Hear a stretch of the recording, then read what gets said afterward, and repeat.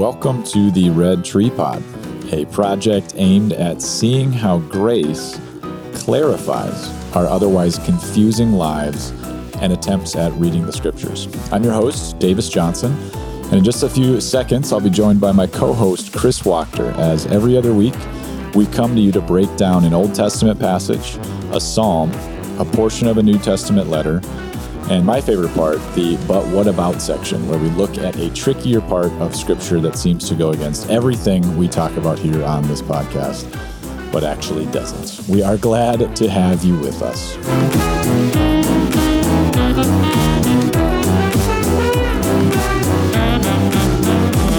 Well, here we are on another episode of the Red Tree Pod. Davis Johnson here, along with my friend Chris Wachter. We are away. We are. Where are we, Chris? Way up north. Way. Arctic Circle. Not quite. I don't even know where are we. Pine River comes up on my phone. I don't even know what that. The towns get very small. The populations decrease. Right. We are away at a pastor study break. We usually start a year getting away with some of our local church planners here and just preparing for the year. And Chris, what do you like about pastor study break? What brings you up here every year? I enjoy getting some stuff done. It's kind of nice to plan for the year, but I think you and I were talking a bit, earlier about this, but it's nice to be around other pastors sometimes and just to laugh, you know. I think there's grace in laughter and grace in owning failure and asking each other questions about ministry which implies you don't know something, right? Or you need help. I think there's a lot of grace in that when people bring that to you or you bring that to them, and that's usually what you find up here. So there's rest in that, rest in grace. Surprise, surprise, right? But there really is an experience in that afresh. I think is kind of nice, alongside the physical rest, which is good too. Getting some work done is always great. Sermon planning, stuff like that. But I think some of the camaraderie is a pretty sweet thing. I'm guessing you think the same thing. Yeah, I definitely. I think there are two things I really love about Pastor Study Break that keep me coming. One of them is exactly what you're saying, of just the connecting with guys. I think there's a difference between, or at least I notice, sometimes when you go to a big family function or see old friends you haven't seen in a long time, there's often a performance of everything's great. You know, if you think of the Thanksgiving table, oh yeah, the job's great, kids are great, things are great. And that always tires me out. I don't know. Yeah. Whenever someone talks like that, I just go, mine's not like that. But sometimes when I come up here, I feel that there's just an honesty in conversation. There is just this is really hard. There's a lot of hard things in ministry, and when you hear other people just say it out loud, there's a buoying effect. Kind of a helium balloon effect of just kind of, yeah, that's true. That's a good image for it. But we're held by God together, which is really good. And then the second thing is just tons of laughter. I think this is the first time I ever played Dungeons and Dragons. Did you really? Coming up here, Drew Zolke is the Dungeon Master, and he just said it well. I think so. His wife Kelly often, before he leaves, will just say, "Hey, don't worry about getting everything done. I really want you to stay up late, laugh, recharge the batteries, play games that I don't want to play with you." So to get it out of his system. Exactly. That's funny. So it was a good time, but no one cares about that except for you and I, and maybe our wives. But yeah, our wives too. Yeah. Let's talk about some passages today. We're going to be hanging out in Leviticus, everyone's favorite Old Testament book to skip. We're also going to be checking out Psalm 51 and continuing our journey in 1 Thessalonians. We're in chapter 3, verses 6 to 13. And then our But What About passage is going to be in 1 John. But let's start things off with Leviticus and maybe just starting with the question, why do people skip this book? Yes. Why is this the thing that allows them, when they get to it in their Bible, they're like, you know what? I'm going to watch TV instead today for my morning devotional. Genesis, interesting stories. Exodus, at least the first half of Exodus, it's kind of exciting. And then if your Bible reading plan takes you right through cover to cover, this is where people stop sometimes. And because it's a bunch of laws. This is when the law... made it to February 3rd. Yeah, right. Yeah. But you're right. It's a book of law. Leviticus means pertaining to the law, essentially. And so of Levi, I think, is where the word has its origin. And so Levi was the son of the law, basically, of son of Jacob, that was the tribe of the law. Moses was a Levite, things like that. So lots of laws that don't really apply anymore, at least in the way that we think they would in a one-to-one way. And so we contend to jettison our reading plans for the sake of that and move on to what we might think are greener pastures. But it's a rich book. And this is kind of why we're doing this. We want to see Jesus in this book, want to see grace here. We want to see how the two covenants kind of come into play and what that means for our life. There's actually a lot of richness, right, we would say, in this book. So, well, let's open up to Leviticus 1, and why don't you just maybe take the mic and lead us through how you see this book. Yeah, I think, so one thing about the sacrificial system, I think that's kind of nice is for most Christians, dare I say all, because I've never met someone who doesn't think this, but, Christians don't usually struggle with the idea that the sacrificial system is fulfilled in Jesus, that he's somehow the ender of it. He's the final sacrifice. And so places like Hebrews 9:26 come to mind, where it says, "But as it is, he has appeared once for all at the end of the ages to put away sin by the sacrifice of himself." And we could quote things all day, right? There's just a lot of, whether explicit or implicit, ideas in the New Testament that clearly teach that Jesus is the end of the old kind of religious cultic system, the sacrificial system, and so forth. And so, and when you see that sort of umbrella, that idea, the details then start to pop as well. If Jesus is the final sacrifice, if all of that was in place for his purposes, then you go back and read details as well and start to see him in the details. And that's where I think grace really pops up, and because that's where the gospel is, and that's where, when Jesus is there, he's most exciting. We're not as exciting as him. Other things aren't as exciting as he is. And so I look at things like, even right away in chapter 1, it says that sacrifices should be pulled, quote, from the flock, which, when I see that, I think of how that implies Christ's incarnation as the final lamb, sacrificial lamb of atonement. He became like us in order to save us. He versus the more religious notion of we need to become like God in order to save ourselves. We need to kind of godify or righteousify ourselves in order to be saved. Both of those could be T-shirts. Those are amazing. Yeah, words. They're made up on the flock. I'm sure they're not real. You know what I mean, though. But yes. So from the flock, I think there's a lot of coolness there that Jesus became like. The Bible says, like the brothers, or like us, he became human, right?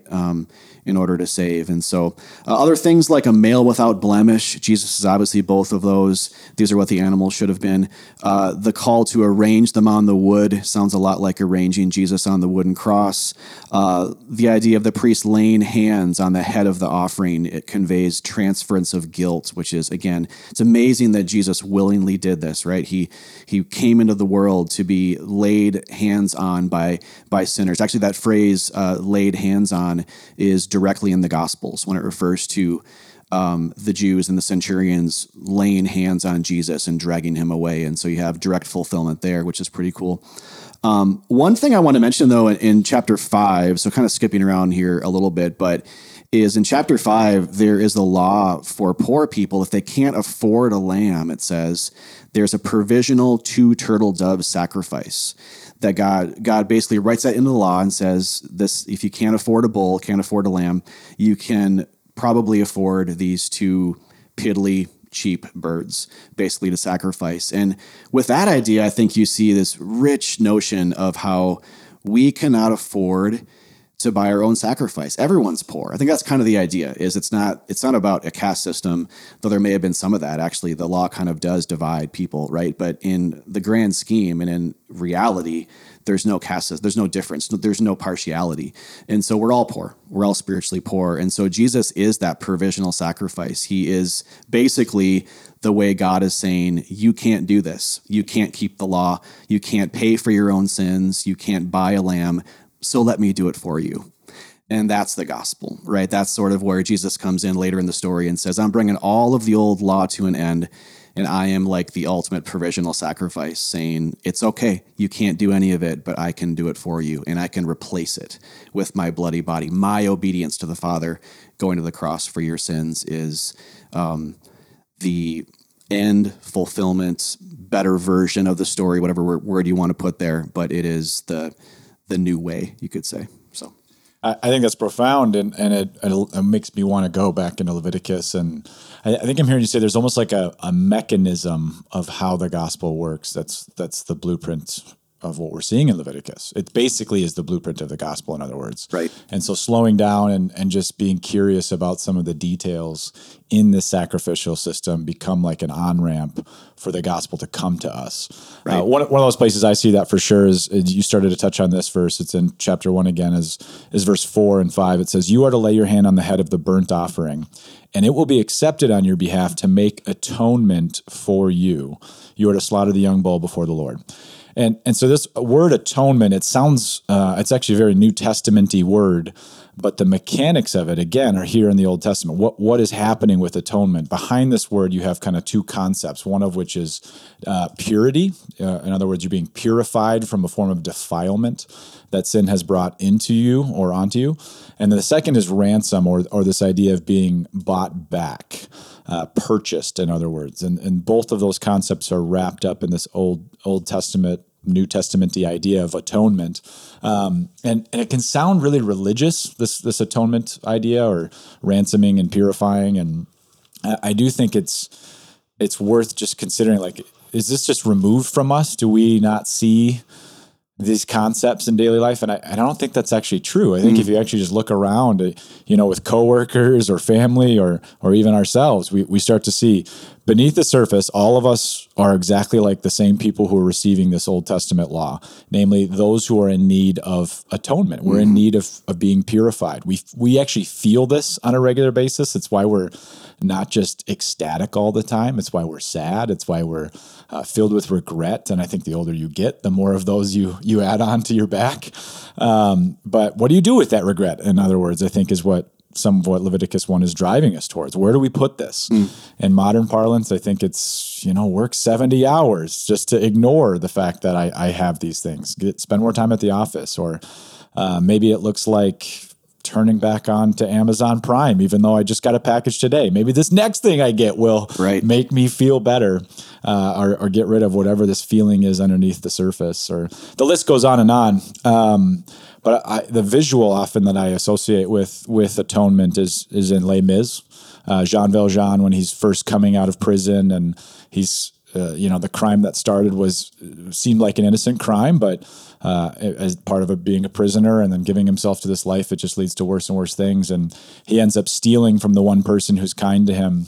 And as he's returned back to the priest who ultimately was caring for him, the guards say, "We found this guy. He took all your stuff." And the priest says, What are you talking about? He didn't steal from me. I gave those to him. In fact, he forgot the most precious, the most expensive form of silver that I have, and it's the candlesticks. And he hands them to him, and the guards are stunned, and they walk away. But then the priest says to him this very idea that we're seeing here in Leviticus, that you no longer belong to evil. You have now been bought. I've ransomed you from fear and hatred, and now I give you back to God. And that purchasing that this priest does, I think, is this it captures well what Jesus is doing for us in the gospel. In fact, this is the language of 1 Peter. I believe it's in chapter 1. Yeah, it says in verse 18, For you know that it was not with perishable things, like Jean Valjean, that's in the Message version, such as silver or gold, that you were redeemed from the empty way of life handed down from your ancestors. But you were redeemed with the precious blood of Christ, a lamb without blemish or defect. And so to connect these themes, I think, from old to new is so helpful. And I think bringing that picture of atonement from the gospel into Leviticus allows this book to no longer make our eyes glaze over. Helpful. Yeah. So let's turn the page then to Psalm 51, and talk to me a little bit about where we can find good news, grace, gospel here in Psalm 51, Chris. So Psalm 51 helps to understand the background, which is the story of when he committed adultery with Bathsheba and ensured that her husband would be killed in battle. So basically just murdered her husband. And then Nathan the prophet, who told the story about the poor man with a lamb who was robbed by the rich king and everything, that infuriated David, and then turned the story back on David and said, "You're the man, you're the guy." It's a classic mirror flipping kind of moment that serves as a great hermeneutic, actually, interpretational principle for understanding stories in the Bible itself, kind of a microcosm for seeing how we're the bad guy in the story. We're the one, even if we're blind to it, like David was, we're basically worse than we think we are. It's kind of the idea. You actually see that in Leviticus 2 with these provisional or these sacrifices for unintentional sins and so forth. forth, which I won't go back into that. But so the background for Psalm 51 is that, and David is a completely wrecked man, humbled, just brought to his knees, brought to his face on the floor.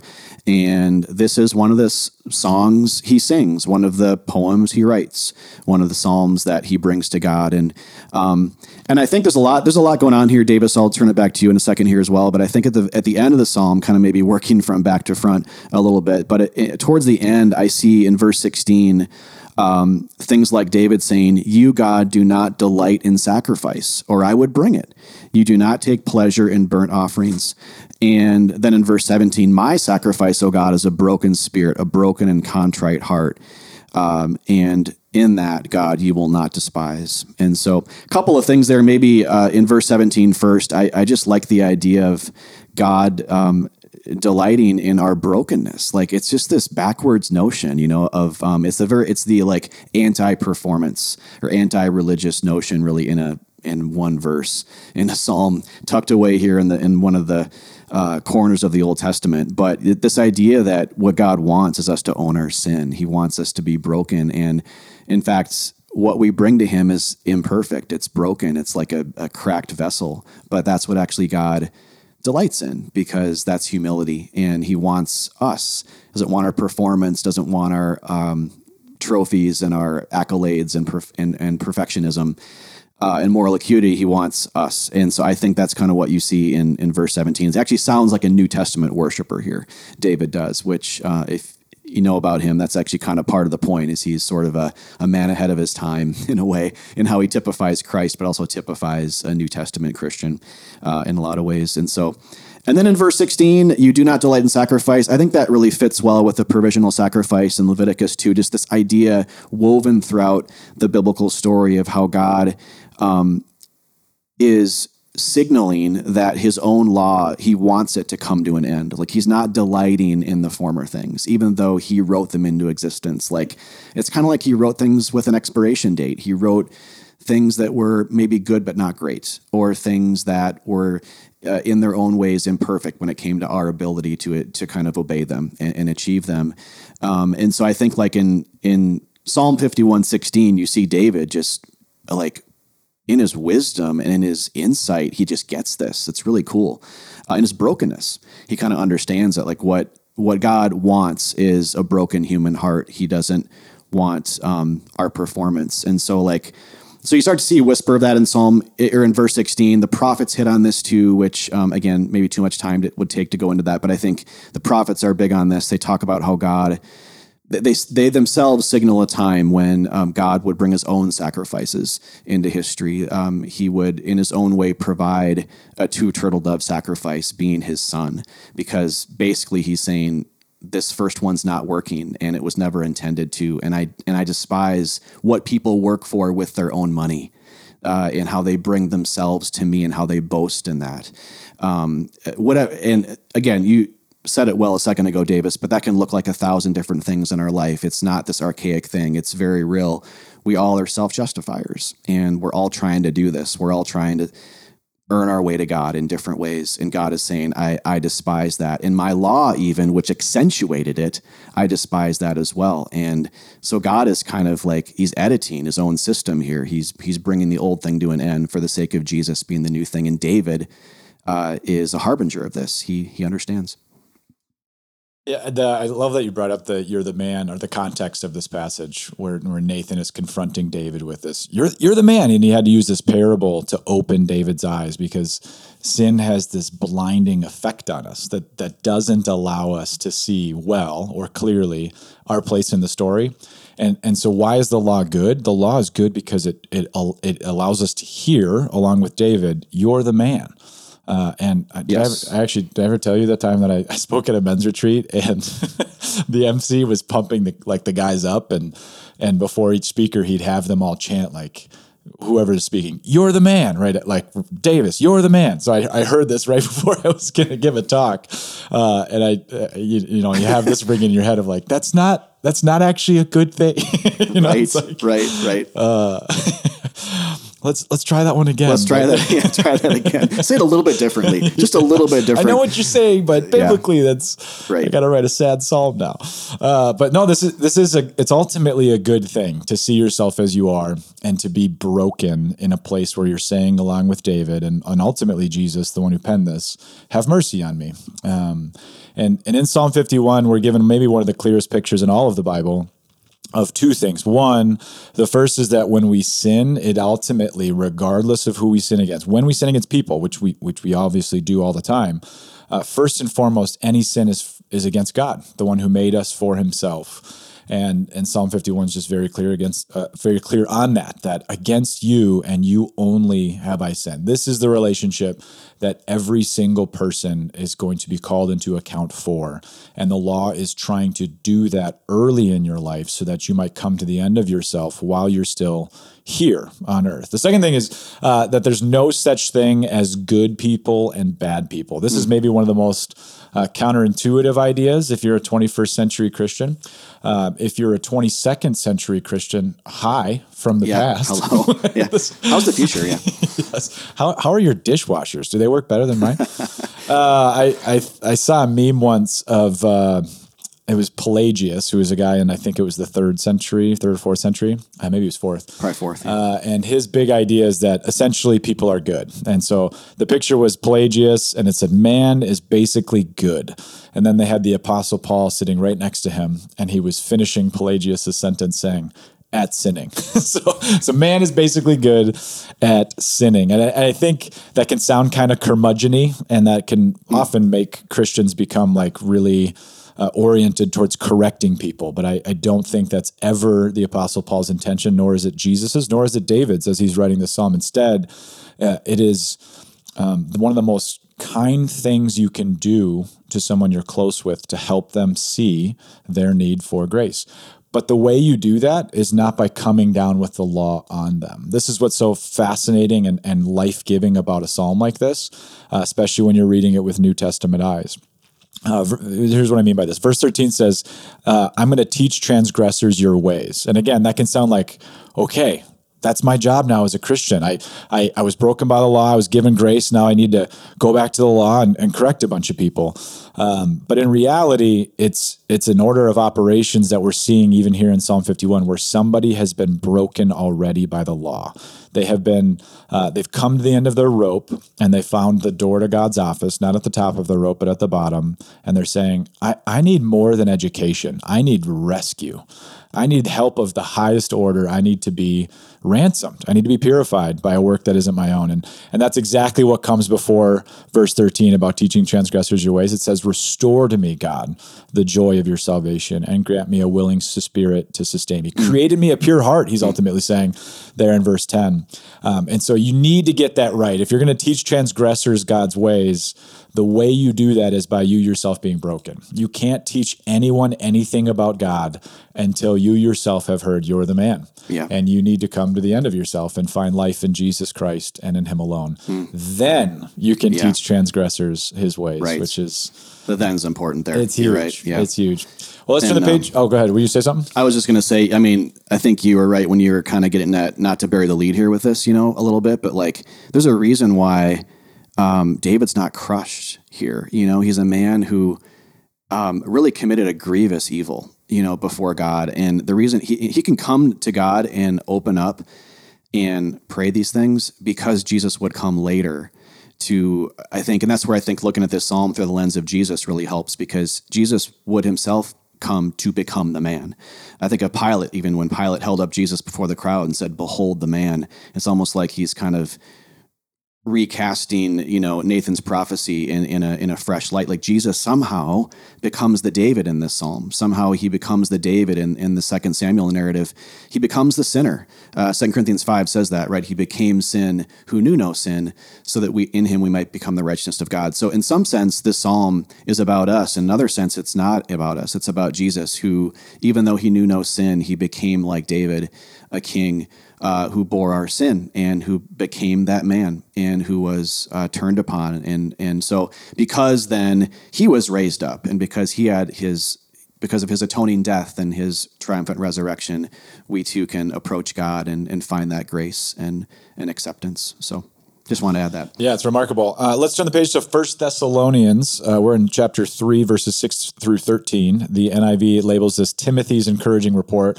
And the Apostle Paul is basically describing how Timothy just came back from Thessalonica, and he has this positive report because of their faith and love. That's the thing that he's ultimately reporting back to the Apostle Paul.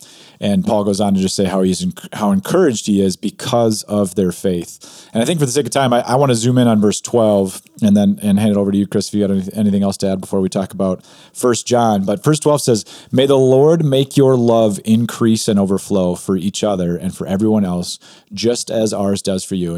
And I want to zoom in on this because we started to hit on this in our looking at Psalm 51 there. But if you remember in math class, actually, let me quiz you.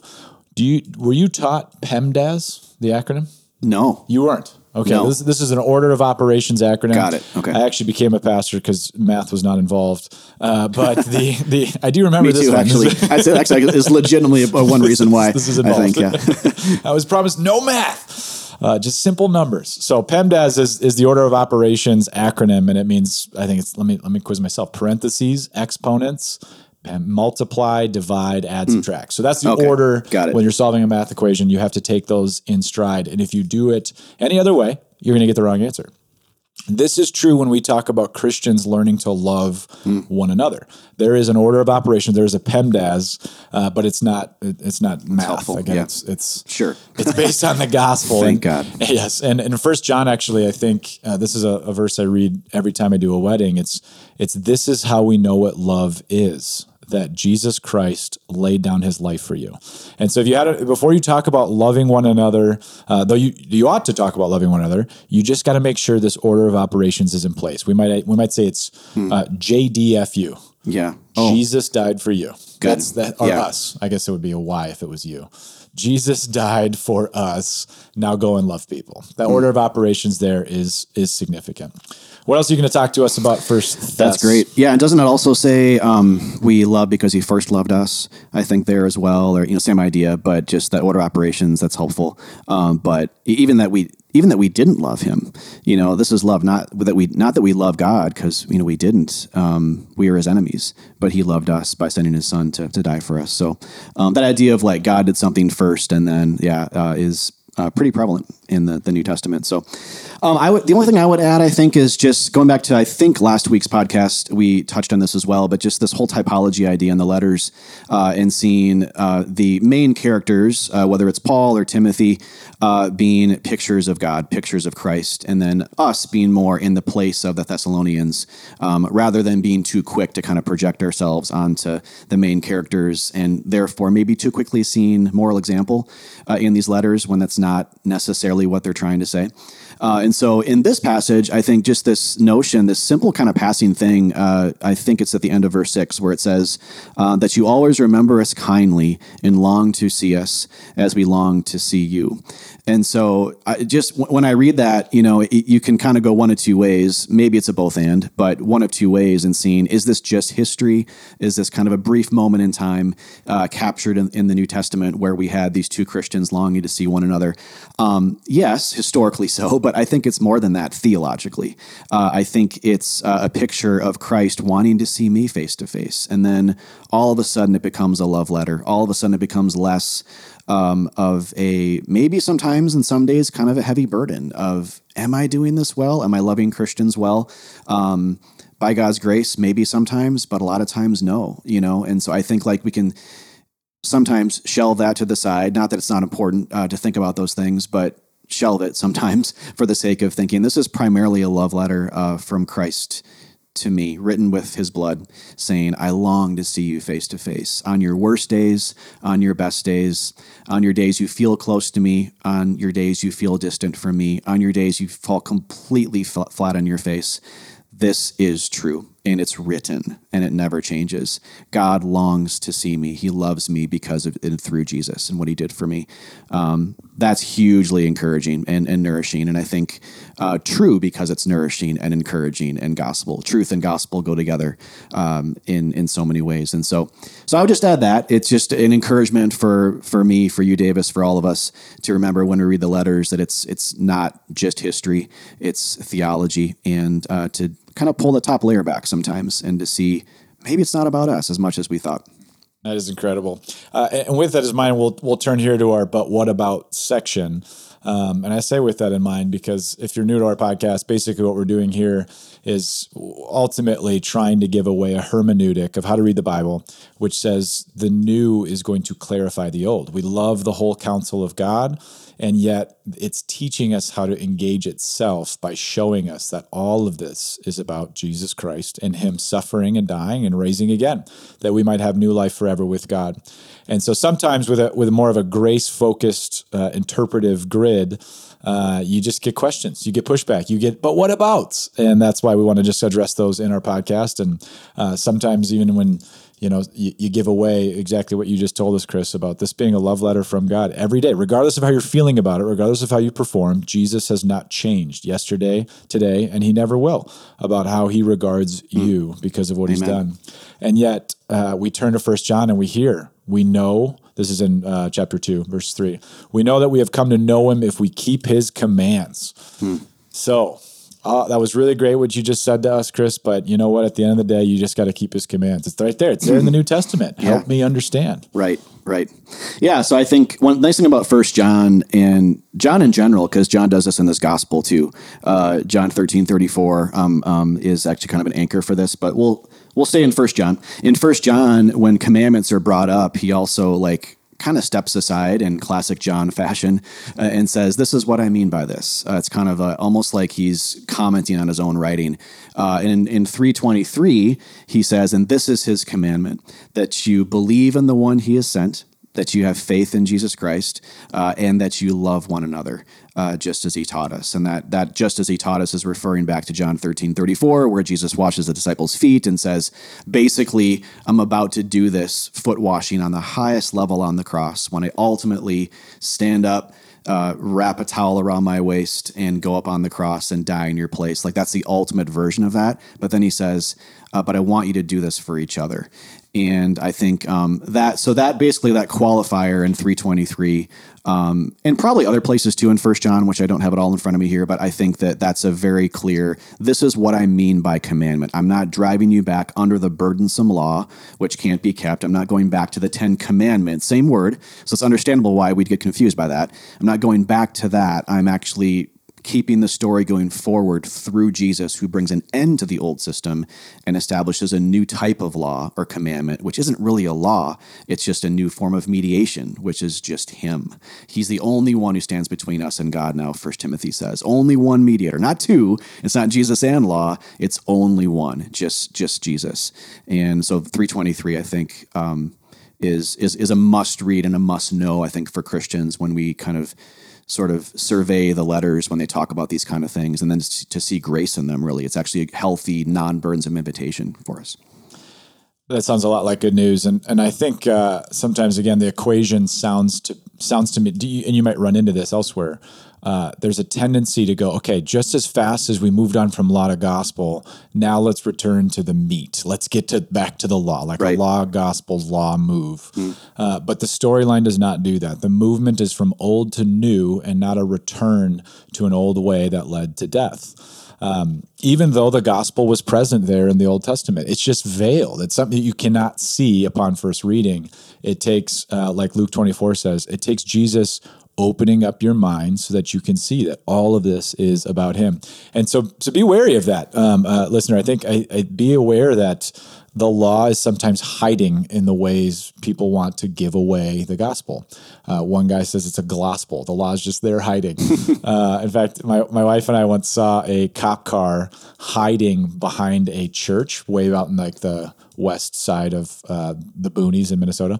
And we were driving and she's like, oh my gosh, you need to take a photo of that. Look at it, like that's gospel right there. Yeah, and sometimes when we go to church, there is a hidden law that Jesus would have none of.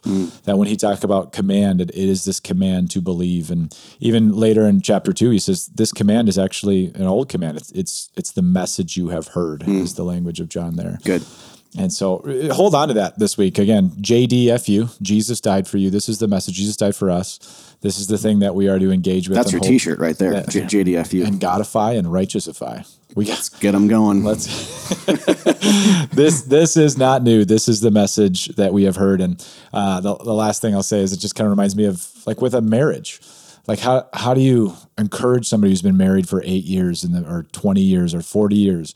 The thing you say to them is not, all right, here's the playbook, right? Here's the rules to remain married. It's go back to those vows. You said them. Now go and believe what you have said, right? Someone said before you, the pastor, the minister, they said you are now married in the eyes of God. Right. Believe that. Right. Go and practice. And probably actually the bigger encouragement is it's your spouse's vows that actually encourage you the most rather than yours, which is interesting, and kind of draws us back to Christ as well. His promises to us and his, in a lot of ways, one-way vow, right, is to say that I'll always be there for you. I desire to see you face to face, and I love you forever unto death and into hell and back again. It's even further, right, than human love. But yeah, amen to that. Great ending note. And I love you too forever, Chris. Thank you. Thanks, Davis. Right back at you. That. We will catch you on next episode of the Red Tree Pod. Thanks for tuning in.